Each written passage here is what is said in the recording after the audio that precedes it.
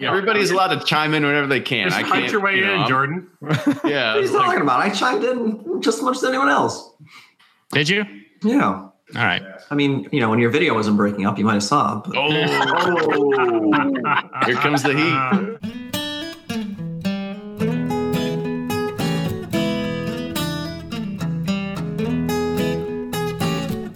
Hey everybody, welcome back to episode 196 of Bourbon Pursuit. I'm one of your hosts, Kenny Coleman, and this is the Community Roundtable. That means I don't have any news to talk about because all we talk about is the news on the roundtable. We get some of the latest gossips and the fun cultural topics that we all love to hit on, such as barrel selections.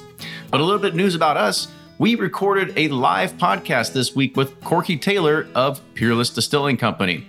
Make sure that you don't miss out on our live streams and live recordings because we have another one coming up in May.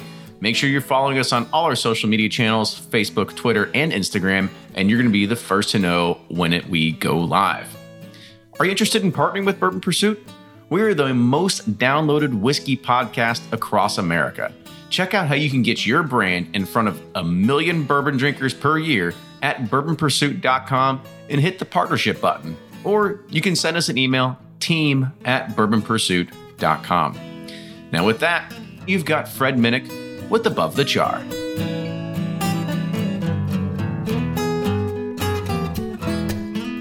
I'm Fred Minnick, and this is Above the Char. If you walked into a Louisville bar in the 1980s, you had a very little chance of getting a good Manhattan or Old Fashioned or mint julep. Most of the bartenders were used to just slinging beer and pouring a little whiskey on ice or neat. And then came a young woman named Joy Perini. She came from the Caribbean islands where she served as a bartender at St. Croix and made all sorts of daiquiris and various types of rum drinks and all kinds of banana frozen concoctions that made the island visitors quite happy. Louisville had never seen anybody like Joy Perini. She stood behind the bar and slung mint juleps like nobody here before. She made Manhattans and created special syrups that would complement bourbons, unique to Kentucky. She was so amazing that Esquire called her the bad girl of bourbon. And the reason why, she would tell you off if you ordered a bourbon the wrong way, in her opinion, or if you boasted a little too much about what you thought you knew about bourbon. Because of her accomplishments in life, Joy Perini was named in the Bourbon Hall of Fame, the only female bartender to be inducted into the Bourbon Hall of Fame. When she passed away 2 weeks ago, I thought about my relationship with the 73-year-old. She was quick-witted, would always tell you what she thought, but boy, did she love family. She loved her daughter. She loved my family. And I got to tell you, if you were ever in Joy Perini's presence and she made you a drink, that taste, that moment, it would last a lifetime. Her longtime employer, Dean Corbett, died a few months ago as well. And I like to think that both of them are upstairs right now in the clouds somewhere, sipping on a bourbon. I hope that I can only add to what Dean and Joy did for the Louisville community.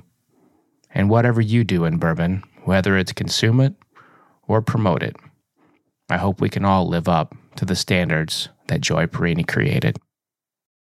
And that's this week's Above the Char. Hey, did you know I got a new magazine out? Go check it out. It's on newsstands now. Look for Bourbon Plus in Whole Foods, Kroger, Barnes & Noble, and a lot of other places where magazines are sold. Hit me up on Twitter or Instagram @Fred Minnick. Until next week, cheers. Ed Bly and Rising Tide Spirits are back again with a new release of Old Stubborn Bourbon. And this release of Old Stubborn is a premium hand marriage of 10, 11, and 12-year cask strength, barely filtered pot still bourbon. It comes in at a staggering 123.8 proof, and the flavoring grain for this one, which the last one was wheated, but this time it's now rye. Rich, sweet, and bold with a long finish that's sure to be another eye-opener. You can order online at Sealbox or thebourbonconcierge.com, and you can even purchase in person at Revival Vintage Spirits, and even now with very few select stores in Kentucky. You can get it now while you can, but be sure to do it because it's not going to last long. From their bar to yours, Chad and Sarah of the popular YouTube channel It's Bourbon Night bring you their favorite at-home old-fashioned mix with the new Elemental Elixirs Golden Hour Syrup. It's a custom-made syrup with notes of bold black tea, warm spices, and orange zest. All you need is your favorite whiskey and ice. No bitters needed. One bottle makes 16 drinks, so that's only $1 a cocktail before you add your own whiskey. They can also be enjoyed in other cocktails or spirits, mocktails, coffee, tea, and anything you can think of. It's crafted locally in Lexington, Kentucky, and you can get your bottle now at whiskeyambitions.com. And they're off for another Give 270 2020 Unicorn Raffle. Your $20 ticket gives you not one, but two chances to win from our lineup of 20 Woodford Reserve treasures, including the grand prize, the rarest unicorn yet, the Woodford Reserve Kentucky Derby 150 Baccarat Edition. Only 150 bottles were made and is just like the one the Derby winning owner receives. Quit horsing around and get your $20 tickets now at give270.org. Charitable Gaming License ORG 0002703.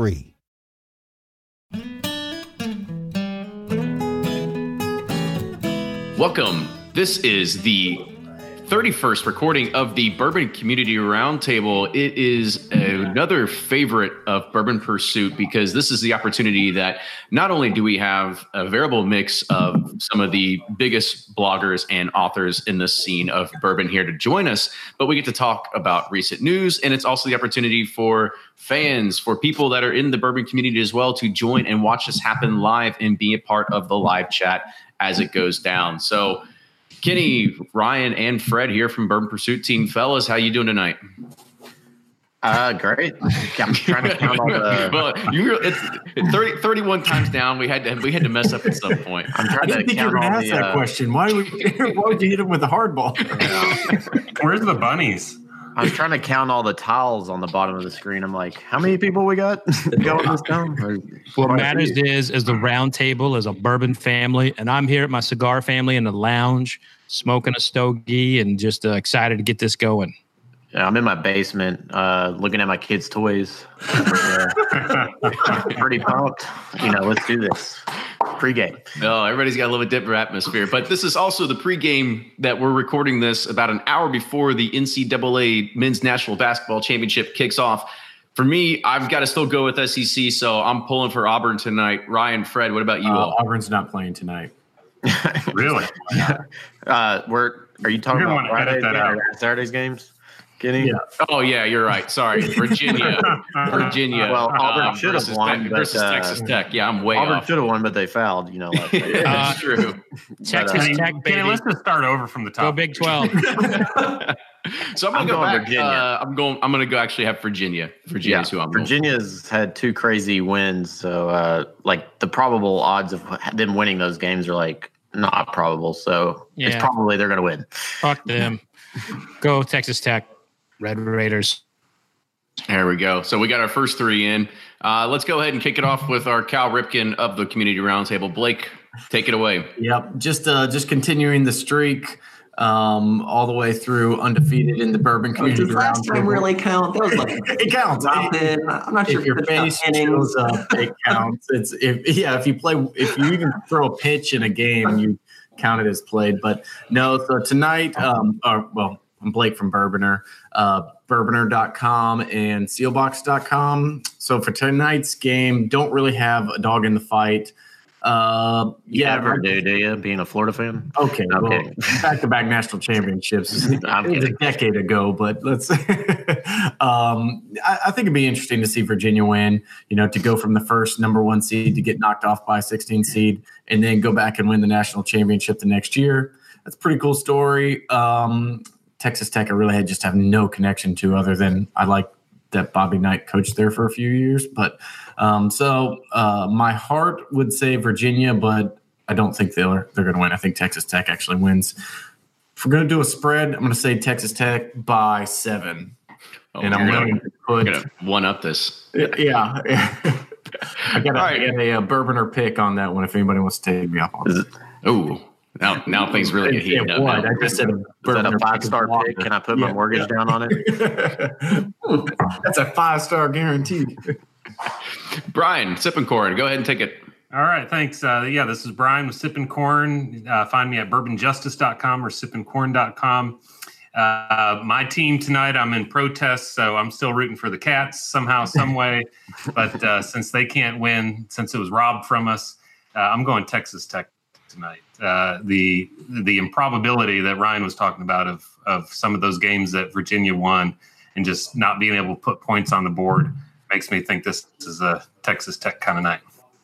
There we go. And in honor of one of our topics and one of our guests, I've got a Wild Turkey 1855, the 108.8 proof. Nice. And I've got to drink the rest of it because a reminder to people, corks can still break after the initial opening. So the rest of this is going down. Oh, boy. Cheers, guys. Well, somebody's going to sleep really well tonight. Cheers to a good Tuesday. Jordan, take it away. Sure. This is Jordan from BreakingBourbon.com, one of the 3 guys on the site. Visit us for the release calendar, in-depth reviews. You can also find us on social, at Breaking Bourbon, Instagram, Facebook, Twitter, and Patreon. And for the championship game, since Duke's been knocked out, I'm going to stick with ACC and root for Virginia.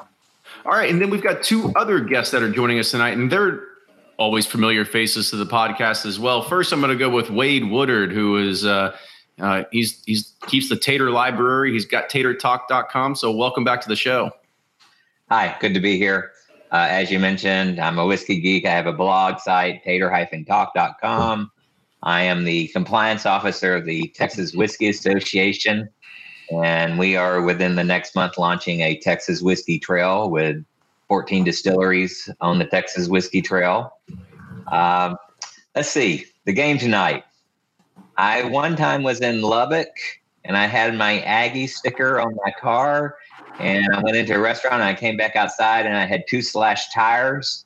So, no, I can't cheer for the Raiders. I guess I'll have to go with Virginia tonight. And because it's turkey, I brought out my Monday evening bottles here, so I'm having a little Wild Turkey tribute. Yeah. A little nice pour. So, cheers. Just a random Monday pour. Just happens to be above his computer as we're recording. Whatever. All right. And then David Jennings of Rare Bird, welcome back to the show. Hey, glad you had me on. Absolutely. And give a plug about, what you do, and that'll kind of lead us into our first topic tonight. Okay, well, I have a blog. It's rarebird101.com. It's primarily reviews of wild turkey whiskeys. I have some articles from time to time. There's some resources there with a timeline and bottle codes and this kind of thing. And more recently, I just finished a first draft of a wild turkey book, which I don't know if you want me getting into that or not right now. But anyway, I'm just glad to be on. As far as I'm just not into sports as much as you guys. So in my house, I'm rooting for wild turkey. It wins every night. So champion. I was about to say is there something in your life that doesn't revolve around wild turkey? Like at some point, is your wife or your kids are just like, God, will you just quit it just for a minute? I get it a little bit, but I try to keep it. I try to keep it in check. So anyway, it's all fun and it's my passion. I mean, I really enjoy it. So it's hard. If you don't love something, you're not going to do it every day. But when you're really passionate about something, it just happens on its own. So that's my life on a weekly basis. And David, I got to tell you, when you reached out to me to read your manuscript, I was really honored, and to see where you're going with it is fascinating. And starting a Kickstarter campaign, that is one of the riskiest things you can do as an author, to go out there and do that, because you're putting yourself out there. Everyone's going to see what the donations are. So Take us through that process. Why did you choose to go with the Kickstarter route? Okay, well, you know how difficult it is probably back when you first started to get somebody to pay attention to you and give you some type of publishing deal, or one that's even worth a flip. And I didn't really want to compromise. I'm willing to entertain, publishing offers and that type of thing. But ultimately, I felt like no matter what I did, if I went that route, it was going to take a long time. And you told me, we're looking at maybe February at the earliest, if something worked out. maybe later. And so I felt like this was the year. I wanted to get something out there. This is Jimmy's 65th year coming up in September, on September 10th. And I would love to have a copy of this in his hands by that day. And I thought, I think I have a strong enough fan base to get just enough to make that happen. Hire a photographer and get some design done to have a nice looking book. It's not going to be probably as nice as some of the other hardcover books out there, but it was enough. I thought I could get enough together to make it something worth buying. And I'll be honest with you. Setting up the Kickstarter, it wasn't as easy as it was when I set up my Patreon.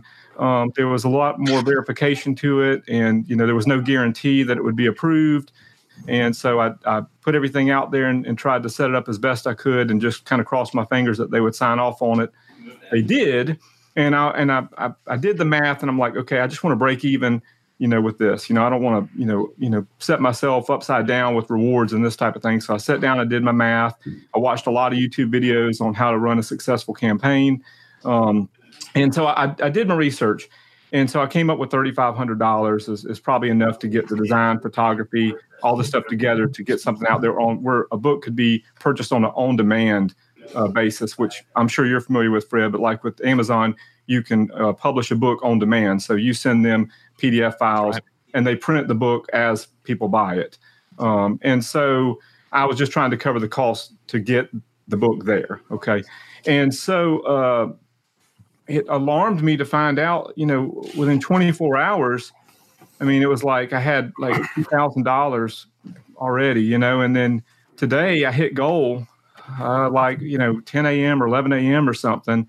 And, and now I'm at like $4,500 or something, and the bourbon community, y'all are some good folk, all of y'all. Well, David, I'll tell you that people don't open up their wallets to turds, they do that to people they like. And you've always come off as a very genuine, very fun person. And you get to know you, it's even more. And then you got that South Carolina accent, Just lures us all in. What does Bill Clinton accent? I'll buy anything he's selling. Bill when I was sick, yeah. Guys, it's humbling. It really is, and I really appreciate it. And I appreciate y'all having me on. I'm going to continue with the Kickstarter. It's going on for another 56 days or so. And everything, every penny I get above my goal is just going to go right back into the project, whether I can make a classier book than I originally set out to, or I can do some marketing. I've been thinking about some ads or this type of thing where I could at least try to, I'm not going to be able to compete with the big publishers, but I can maybe hit a target audience better than they can. No, that's bullshit. You could whip their ass. Go for it.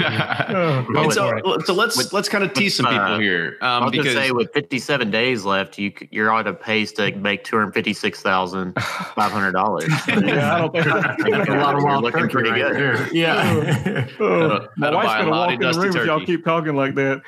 So, David, I'll give you just some economics behind books. Like I've been writing books for more than 10 years now. And my first whiskey book, Whiskey Women, I had like 500 rejections.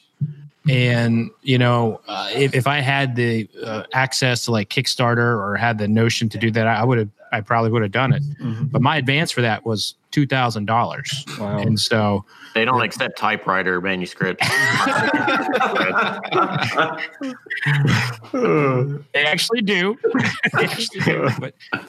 But so you actually stand, for how you're going about this.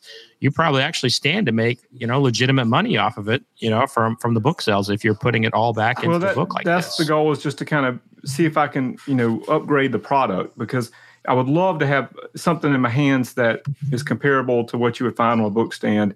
I'm not cutting any corners with the Amazon print on demand. I mean, it's going to be a full color, photo quality, highest grade paper that they have. It's going to be soft cover, unfortunately, because Amazon print on demand does not do hardcover.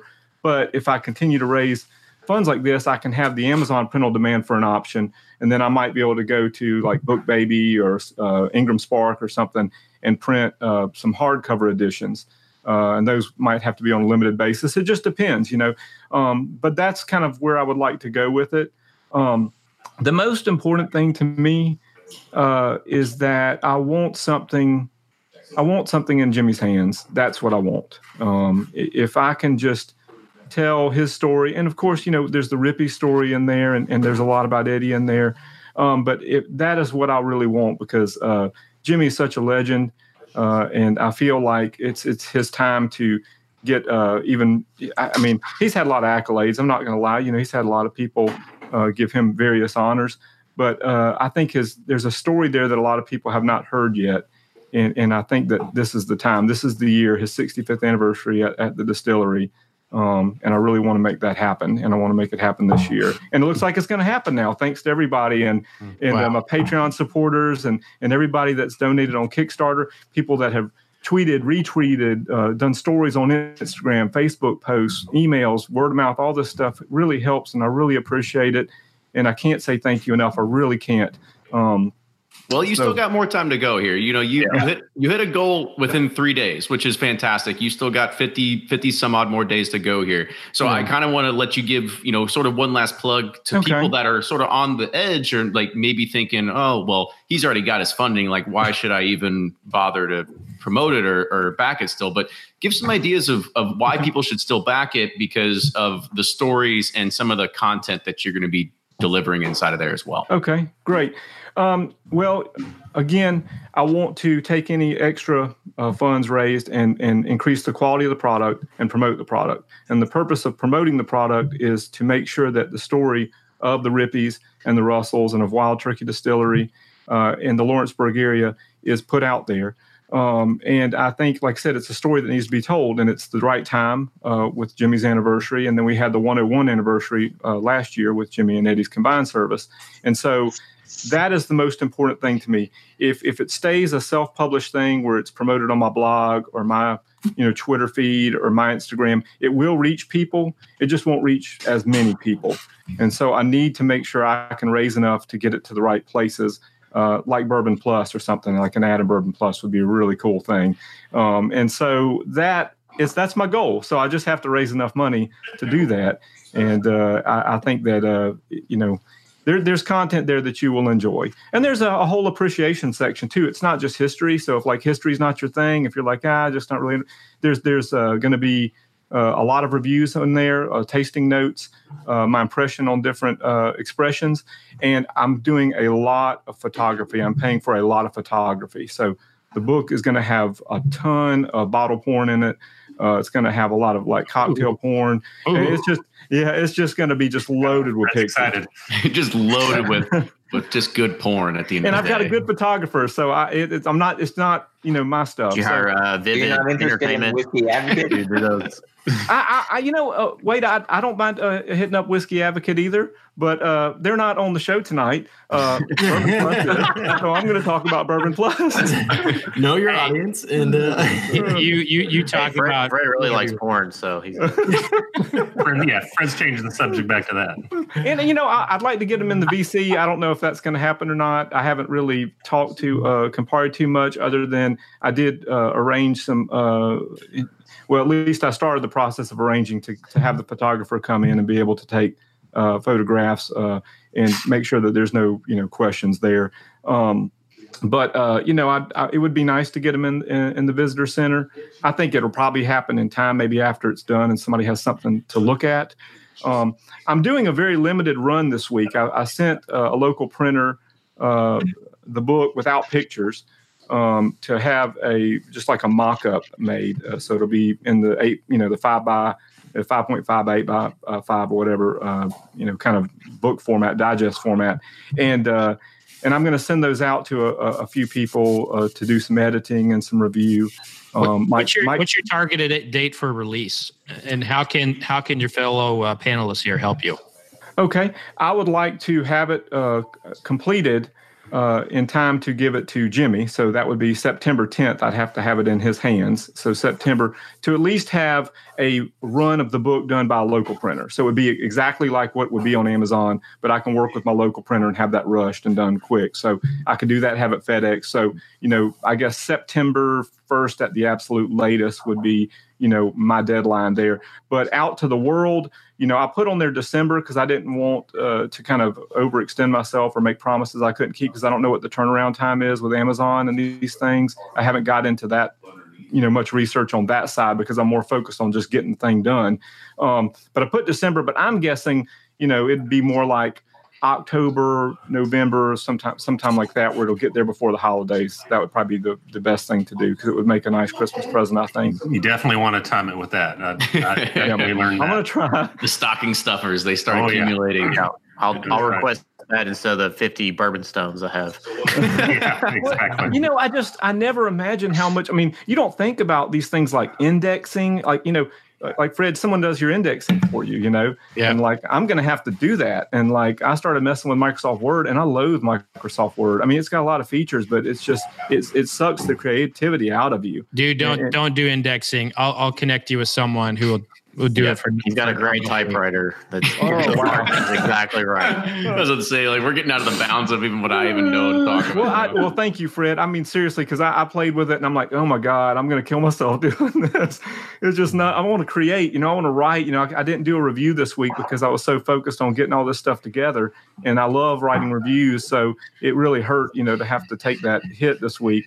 So if you've got someone that can do that, that would be awesome. Thank you. You two talk offline about that. Let's get back to bourbon. Nerd stuff. I'm sorry. Come on, guys. Let's put it back on the rails here. So I want to say, David, thank you again for coming on and kind of giving us a little insight about your book. For anybody that's wanting to help back his Kickstarter, and with the Kickstarter, you get an actual copy of the book too, so you can get that link in the show notes of the podcast as well. But I kind of want to move it on to the next subject, and this is where it kind of all happened in some sort of Twitter spiral. Fred had tweeted about cask finished bourbon jumping the shark. Wade had a tweet about the TTB telling him that you could add flavor and color and still call it a bourbon. And my head was about to explode. And I said, you know what? Let's just have both of these guys come on and we'll just put it out there and kind of see whose kind of feathers we can ruffle if we're kind of tailing off the wild turkey thing there. So Wade, I kind of want to toss it over to you to kind of talk about where this conversation spiraled out of. Well, if you have a bourbon or a straight bourbon whiskey and you put it in a secondary cask, it becomes class type 641 whiskey specialties. It's no longer class type 101 or 141, which is bourbon or straight bourbon. And the TTB has a chart that what products by class type can have flavorings added to them. And when you become a whiskey specialty, you're also allowed to add up to 2.5% harmless color, flavoring, and blending materials into a product. So I think that's what Fred was talking about somewhat, is that you can add these flavorings into secondary cask finished products and you don't have to disclose the fact. And then we had a major producer just came out with a bourbon that had been finished partially in wine cask, partially in sherry cask. And they acted like they reinvented bourbon. And they were calling the product directly on the bottle. They do have that, what was done to it. Bourbon finished and partially finished. But wait, people like us because we're transparent. Talk about the product you're talking about. Okay. Jim Beam Legend. So if you go on Twitter and type in legend, every single post you'll see me posting the actual cola saying, no, it's not bourbon. It's whiskey specialties. On the cola label approval. And this is something you've been on for a long time. I've been a lot more kind of just generally. I like the category because I liked a lot of taste of them, but I've never really liked the fact that bourbon and straight bourbon are on these labels.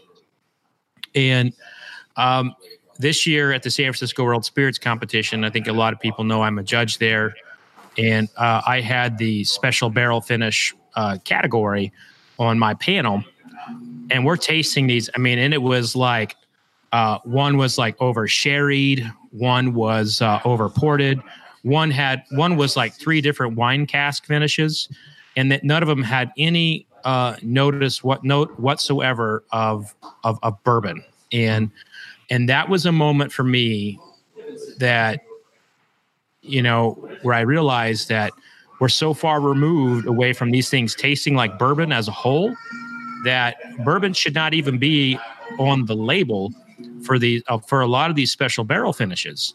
And when we create like a distilled spirit specialty or a whiskey specialty that allows them to do a lot of the things that they want to manipulate it, to remove it from the actual flavor profile of the original spirit, I don't think bourbon should be on that label. You're starting to see a lot of these independent bottlers, a lot of these craft distillers try to separate themselves in the market. So instead of improving distillate, or instead of having a good quality bourbon to begin with, they're trying to, what they do in rum, which is add things to compensate for the lack of quality in the original spirit. And I got to tell you, it has to have people like Booker Noe and Parker Beam rolling in their grave, because this is the sort of thing that American distillers fought against in the late 1800s, again in the mid 1900s. Every time there's ever been an effort to mess with bourbon, distillers have rose up and fought against it. And today it's the exact opposite. You're seeing the larger distillers, push for more of these allowances within the federal government, and it bothers me.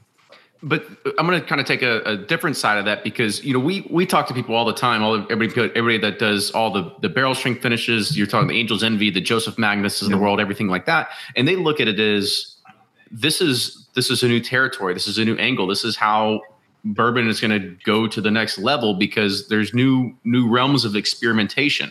That's how whiskey is going to go to the next level, in their opinion. But it's not bourbon. Yeah. We had the Taft Act back 110 years ago in 1909 that basically said we couldn't have these adulterated spirits. And now we're getting back to, let's add this stuff to bourbon again. So I know what you're saying. I know what you guys are saying when you support the category from a flavor perspective is very good. It's very exciting. But, at some point we have to protect bourbon. And if we do not, then suddenly there's going to be an allowance of coloring and flavoring to bourbon. And we have to protect that. And that's all this is about. That's all Wade's talking about. That's all I'm talking about. I love the flavor of the Angels, a lot of the Angel's Envy products. I love the flavor of the Magnus products. I'm just coming to a point where, there are people in that category who are taking advantage of it, straight up taking advantage of it and adding flavor packets to it, saying, I got a little bit of this is a port barrel finish. I just happen to have an extra bottle of port. Let me just drop that in there. So that is what people who are getting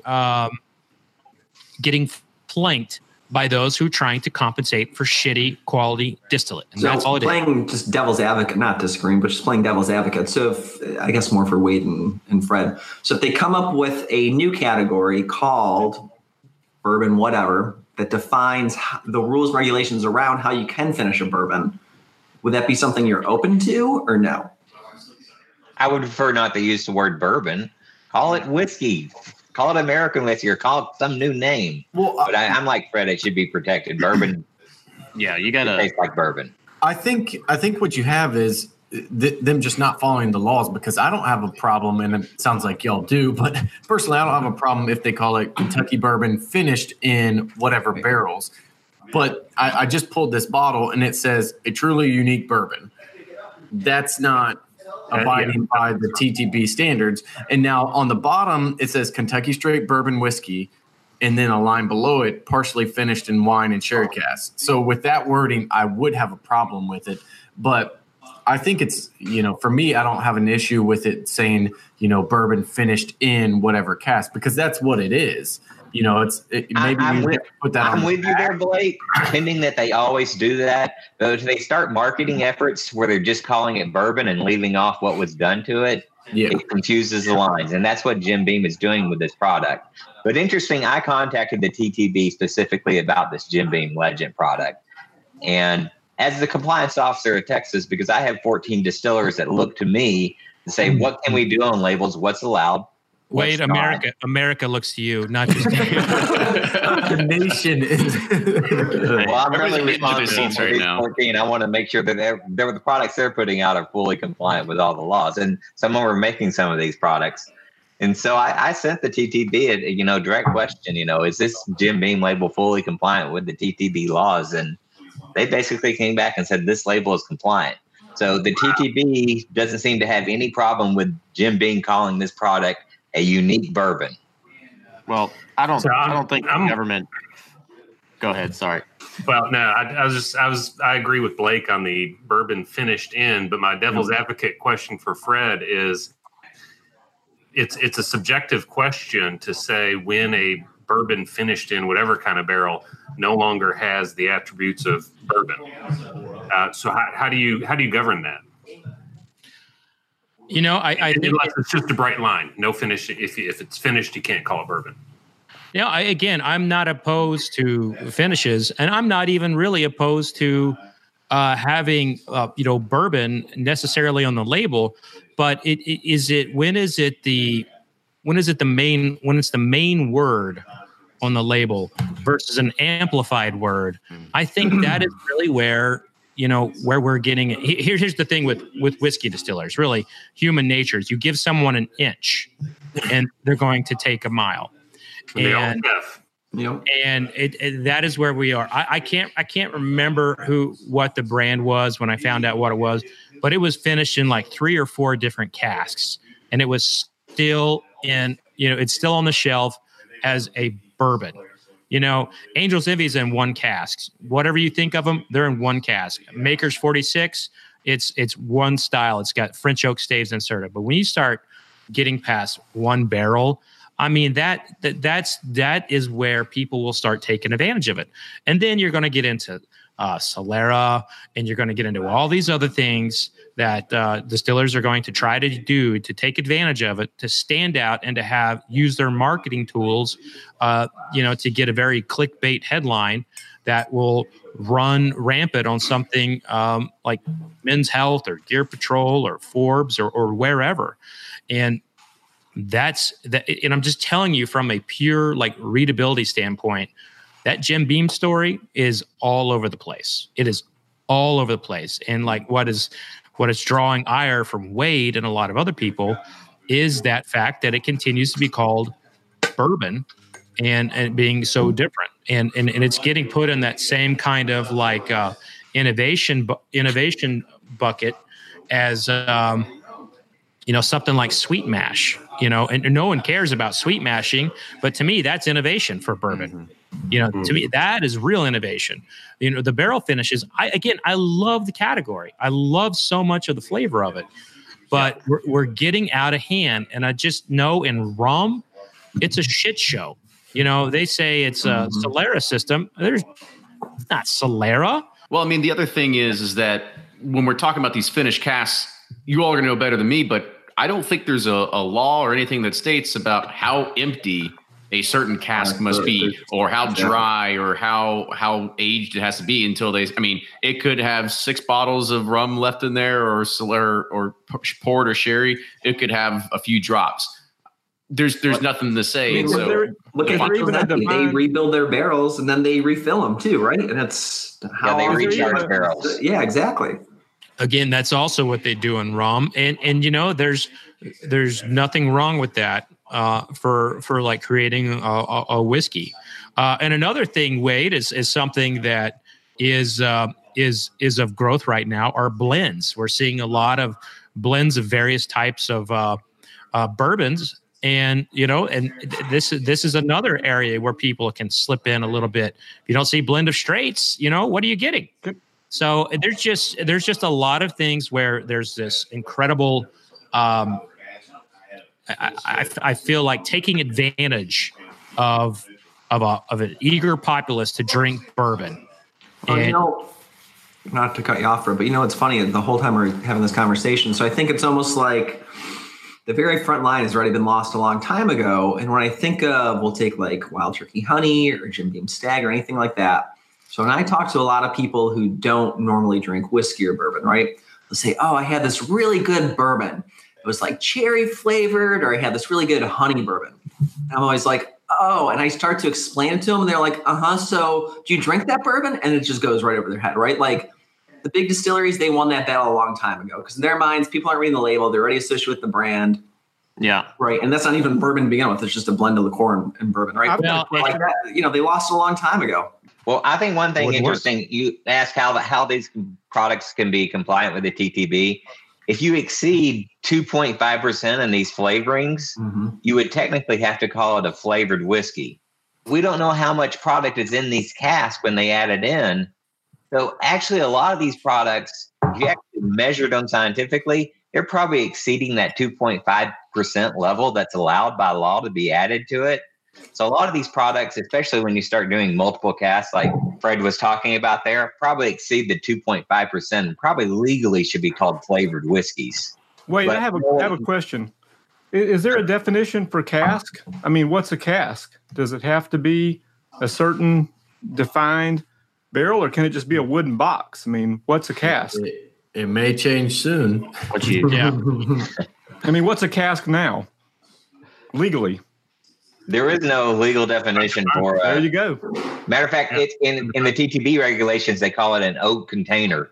They never even say barrel or cask. They call it oak containers. But they're changing that. Container finished whiskey. I like that. That's category. Jefferson Ocean. So wait. I'm curious what you think of this. My belief is that if it stopped with like something as simple as like Angel's Envy, I don't think we're having this conversation. No, we wouldn't. I really respect what Angel's Envy has done because they never they always are always very transparent that they are bourbon finished, rye finished. And I respect what they've done, but I mean, I don't know. I mean, bourbon's bourbon by itself. That's the way it should be. And I think finished stuff should be whiskey. That's just my opinion. Like, maybe I'm too old school because I grew up around it, but why are you hiding something, man? Just bourbon, Ryan, if you do that, we'd have to have like a whole spin-off show called like Whiskey Finished in Port Cask Pursuit. It's just too many words. Well, then don't do it. I just told the URL. So make good bourbon if you want bourbon on your label. But as we look at what the future is, all right. So things are taking off, and people are getting more influence, throughout the consumer base, throughout the governance. And, what does it look like in 10 years? We've seen what this looks like now after really a 10-year explosion of barrel finishes. If in 10 years this continues to escalate, it is going to be a shit show, and bourbon will be damaged if we do not hold the line on what is bourbon. And if it would have stopped with Angel's Envy, we wouldn't have a problem. If it would have stopped with that style, we wouldn't have a problem, but it didn't. So I guess to kind of wrap this little segment up, if there is a call to action for bourbon consumers out there, Fred, Wade, like what is that action that somebody should take? Well, my saying is, if it's not straight, you must debate. I love it. He's been teeing that one up for a long time. We got the next T-shirts coming up. I'd add stick to bottled and bond because that's not getting messed with. That's got the rules. Right. That's even more. That's straight plus, basically. Well, shit, Brian. Then you're only going to have like 12 whiskeys in your bar. You think bottled and bond's not getting messed with? My latest blog post talks about a bottled and bond product out there that's really crossing the line and got approved for the TTB. Yeah. Oh, look at that. Damn, Kenny, I'm glad we reached out to Wade for Pursuit Spirits. Let me close with one more thing on this topic, though. If people do like these finished whiskeys, I did a little experiment recently of trying to make my own at home by just adding a little port or a little sherry or a little Grand Marnier directly to the bottles and let them marry for 30 days. And then I had a panel of 11 blind tasters taste my version versus the commercial versions. And 2 out of the 3, my versions won easily, hand down. So you can make these products at home by starting with a good straight bourbon base. I like it. Couple of things. One, Bottled and Bond from a labeling perspective is starting to be, messed with. Whistle Pig has a Bottled and Barn. So you see something like that's out there. So we've seen flavored whiskeys make it through the TTB as Bottled and Bond. So Bottled and Bond is absolutely, it can be, penetrated. And I I always go back to rum when we talk about this. Take a look at the state of affairs in rum. Rum is there's not many really genuine, pure producers left. So if you want bourbon to turn into that, then let's just, let this continue to go. Buy more Legend. Absolutely. Well, I mean, I think we definitely came away with some learnings here. So anybody that's out there, make sure you're reading the labels, you know what you're buying, and you make sure you're looking at a lot of these guys' blog posts because they go in depth and you'll be smarter because of it.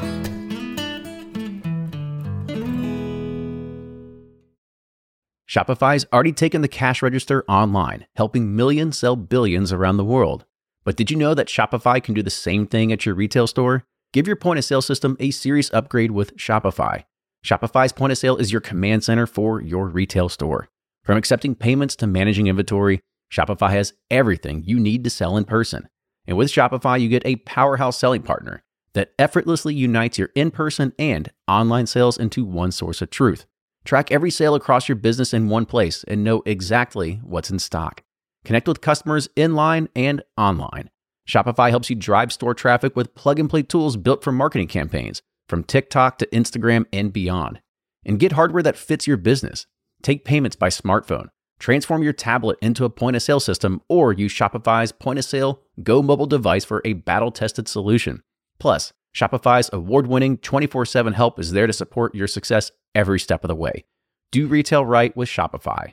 Sign up for a $1 per month trial period at shopify.com/bourbon, all lowercase, and go to shopify.com/bourbon to take your retail business to the next level today. Shopify.com/bourbon. If you're anything like me, then you can't get enough about bourbon. And that's why I'm a subscriber to Bourbon Plus magazine.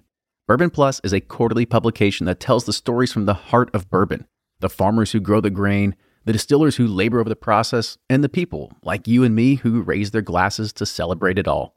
Subscribe to Bourbon Plus magazine today at bourbonplus.com, that's PLUS.com, and use code PURSUIT at checkout for $5 off your subscription.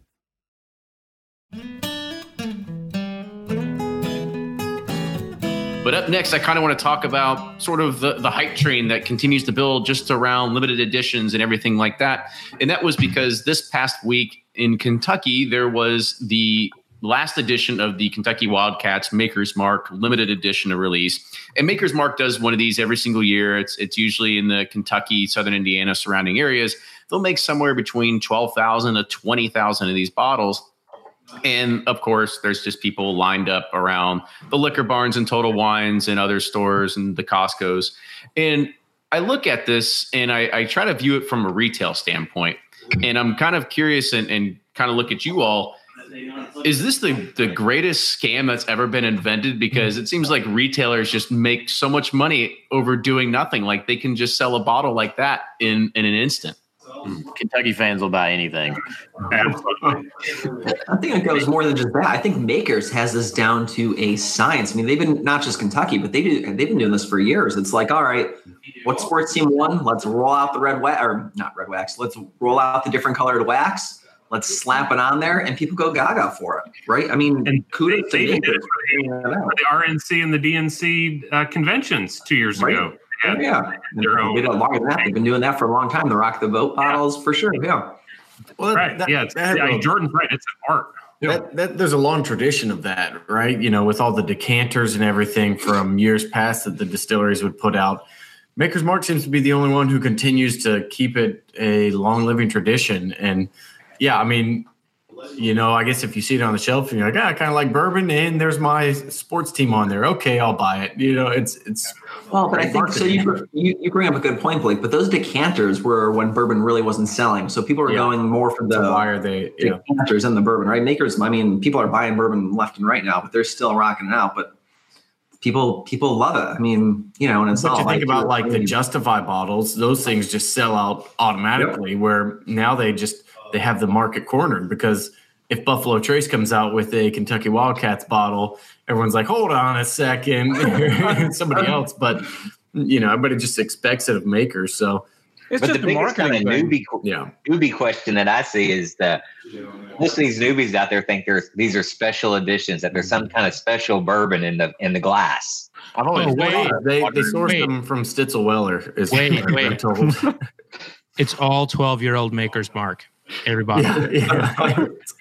No, that's the over oaked Maker's Mark. You go through the door. This is what over oak tastes like. I'm like, actually, that's pretty good. I kind of like it at 10 years. Could you release this? I'll take one. I was one of those suckers and kept buying them for a while, and then I realized that it's the same juice, and so I just started using them as mixers. Like, hand them at bars. Like, here you go. But I think certain brands, right? So you got Makers, but Woodford does it with their Derby bottle, right? Yeah. People go gaga for that. I think each brand has their niche, and they. I don't want to say they exploit it. Who was it? Secretariat that for? Yep. Or oh yeah, that was. That was actually limited, like super limited. That was. Yeah, that was good.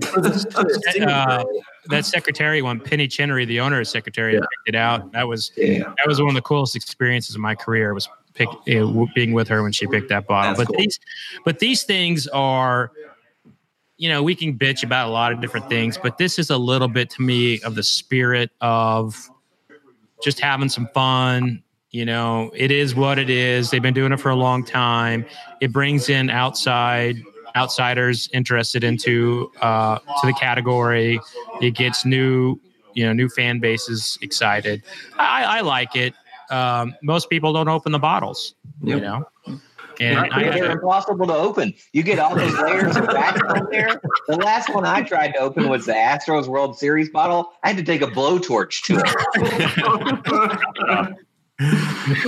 I'm pretty sure somebody on here wanted a Beam Cubs bottle when it came out. Just for the collectability, right? Yeah, there you go, right? I mean, there you go. I've worked hard to get it. I mean, they could put just colored water in there, and no one would know the difference because I'll never know. Although no one opens these things. Yeah. It's kind of like we talked about it on a community roundtable in the past of having a signed bottle. You're like, well, do I really want to open up a bottle that's been signed? It's like, nah, I'll just open up something else. So kind of one of those things just going to sit on the shelf. It's going to be a cool decoration. I open my signed bottles, so do you? I do, yeah. You really are a rare bird. It tastes better.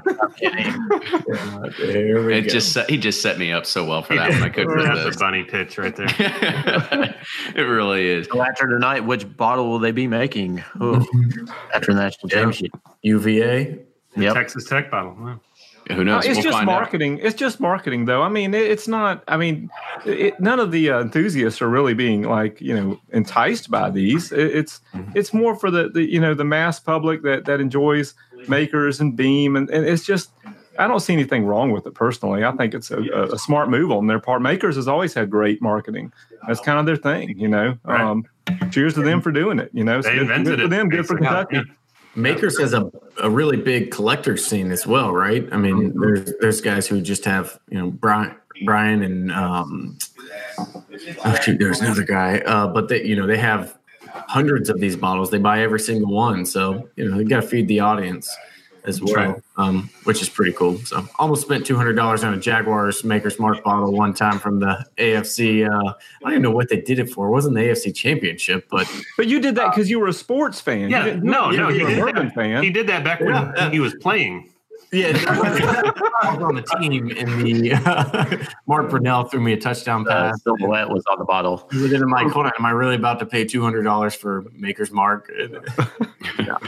All right, so I want to kind of just dovetail this into the last topic tonight, and this is again going to be more across on the retail side because I kind of pitched that one as kind of a buildup because I look at it in a way that it's going to sell no matter what. It's limited, blah blah blah. Even if it's not limited with 20,000 bottles in one state, and you're only targeting a sports team, it's still going to sell out no matter what. But then we start looking at some things when it comes to something we all love and talk about, which is barrel picks and barrel selections. And there's some retailers out there that they don't care about what's inside the bottle. They will get a barrel sample or they'll get a phone call and they say, hey, we've got 3 barrels. We've got a 9-year, 9.5 year, and a 10-year. They go, we'll take the 10-year. It doesn't matter. Like we'll take it because it's age and that's what sells. So what do you all kind of think of this? Like, do you think that in this sort of this today's market that, age is going to sell a product. It doesn't matter what it tastes like or anything like that. You got a Four Roses that's 10 and a half years old. It's going to sell. No problem. Yeah. I mean, I think it just does. Or sorry, go ahead, Ryan. Oh, no. Well, I won't say where we were and who this was for, but when Kenny and I were in a barrel pick recently, the master distiller, we went through 10 barrels and he picked one and he goes, well, this is going to such and such store. And we're like, that one sucks or something. And he was like, well, they won't care. Something like along those lines. And so it's like, just always make sure where you're buying stuff, who's picking the barrels, because a lot of times they're out there and they're just like, it's going to who? They're not here. All right, send them this one, so that's my just take on it. Well, I think I forget who it was, but they were talking about, the difference between group picks and store picks is a pretty big thing, or just trusting the store that's picking it.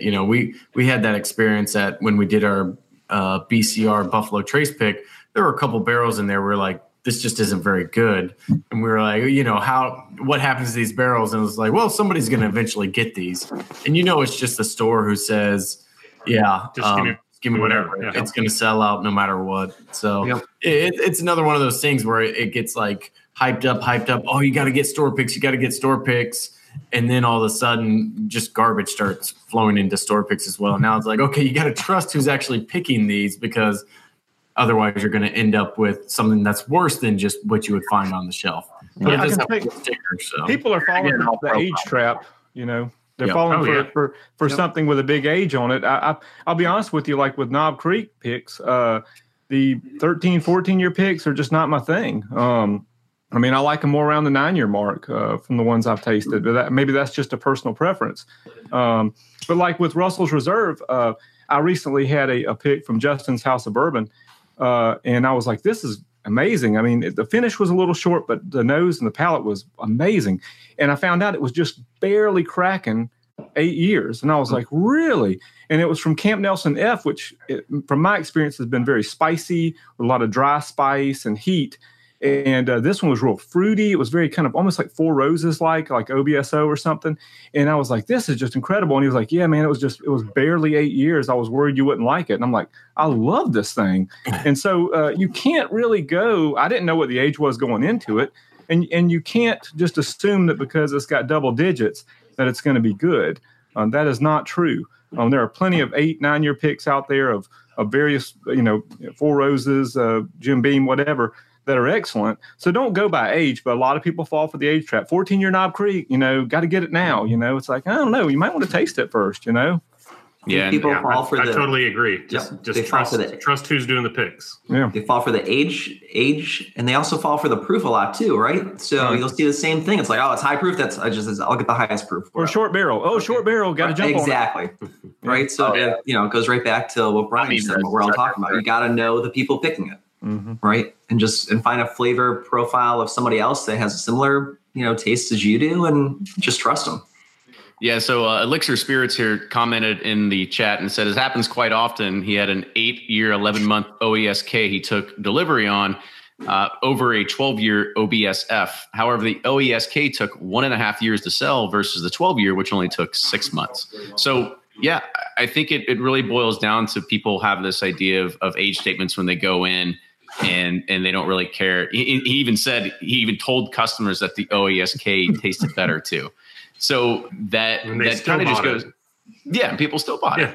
And I think this is sort of the thing that we're starting to see, and what I'm starting to see with some of the retailers is that they don't care about going and tasting it. They're just like, sure, just get the highest age, put it in a bottle. It's going to sell no matter what. You don't see age statements on every other thing, so you're like, I think people get excited when they see like a higher age on something, just because your age statements are gone now. So that might be why. Well, I think a little bit of this too, you're starting to see, this is, we're talking about this, but there's another coin to this, is that the distillers are going to the distributors and saying, if you guys don't take this barrel, you're sending us a clear message.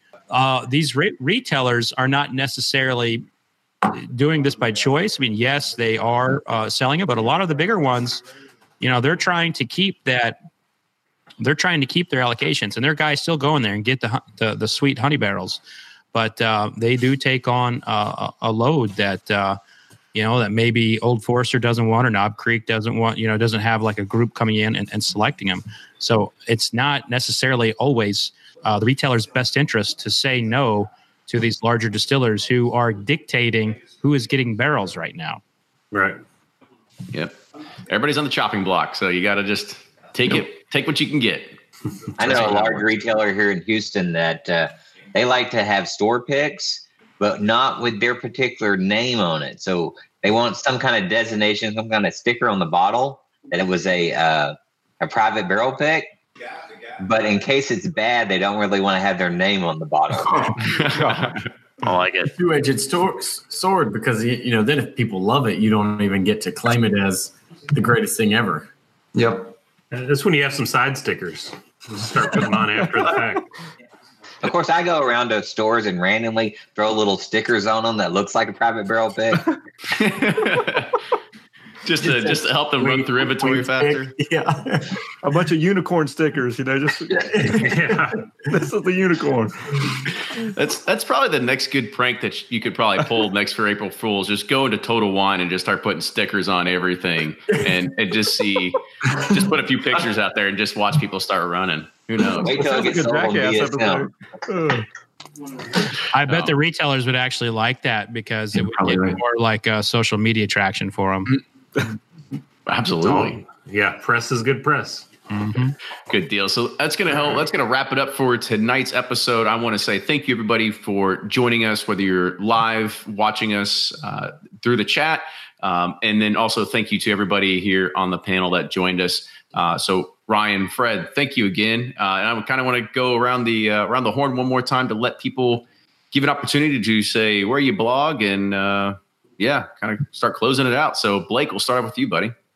Yeah, I'm Blake from Bourboner.com. Always great to be on here. Good to be back in the full aspect and not just a quick drop in. So you can find me Instagram, Twitter, Facebook, BOURBONR. Also check out Seelbachs.com. That's SEELBACHS. We specialize in craft spirits. So check it out. Yeah, thanks for having me, guys. Get all your bourbon delivered right to your door. Whether it's finished in a cask or not, it still comes to your door. All kinds of bourbon. They do all kinds. Rum, we can, whatever you want. You take your pick. No, a lot of good stuff. New Riff just barrel landed last week, so that was a big one. But it's already gone, so you're too late. You can get some of the other New Riff stuff if you'd like. Good deal. Brian, go ahead and go next. All right. Thanks for having me on again. I'm Brian with Sippin' Corn, and you can find me at sippincorn.com and bourbonjustice.com. Check it out on Amazon and through Potomac's website. Good deal. Jordan, you're up next, buddy. Sure. This is Jordan, one of the three guys from Breaking Bourbon. You can find us on social media at Breaking Bourbon along with Patreon. Visit the site for our daily updates to our release calendar along with our in-depth reviews. Good deal. And we'll just keep going in order we had before. So, Wade, you're up next. Yes, my blog is tater-talk.com. Or for the folks that are listening in Texas, they might want to check out texaswhiskey.org. There we go. Big things happening in Texas. All right, always big things. And David, go ahead. All right. Well, if you want to read some Wild Turkey reviews, go to rarebird101.com. You can find me on Instagram at rarebird101. You can find me on Twitter at rbird101. And, of course, I'm on Patreon, patreon.com/rarebird101. And I have a Kickstarter, as you've probably heard, about a book I've written about wild turkey. And I want to thank all my Patreon supporters and the people that have pledged on Kickstarter and all my followers and readers. And last but certainly not least, thank you, Fred. Thank you for talking with me and guiding me through this process and being so supportive. I appreciate it, and I hope that everyone recognizes that, as passionate as I am about wild turkey, Fred is passionate about bourbon. So, thank you. Man, I was about to say, it's a good thing you were talking about Fred there, because I was about to pull like a Bob Barker, like the wheels getting ready to stop spinning. Like, you need to go and pay attention to what your numbers getting ready to come up. Trying hard for that Bourbon Plus spot. The discount. I got to get that discount now. You have private jet ads in there. You would be selling. We do. Yeah. Absolutely. And so make sure you're following, of course, Bourbon Pursuit on Twitter, Facebook, and Instagram. You're also following Fred Minnick at all those different channels and supporting, of course, Bourbon Plus there as well. Ryan, go ahead and close it out for us, buddy. Ooh, Bourbon Plus. No, thanks, guys, for joining us as always. This is the shortest one ever. I guess there's something going on tonight or something. Appreciate everyone. I mean, super excited for the Rare Bird Dave Jennings book. I'm super pumped. So please support that, because I think it's going to be a great addition to anyone's bourbon library. But anyways, thanks, everyone. I guess go Cavs. I don't know. I mean, it sounds like that.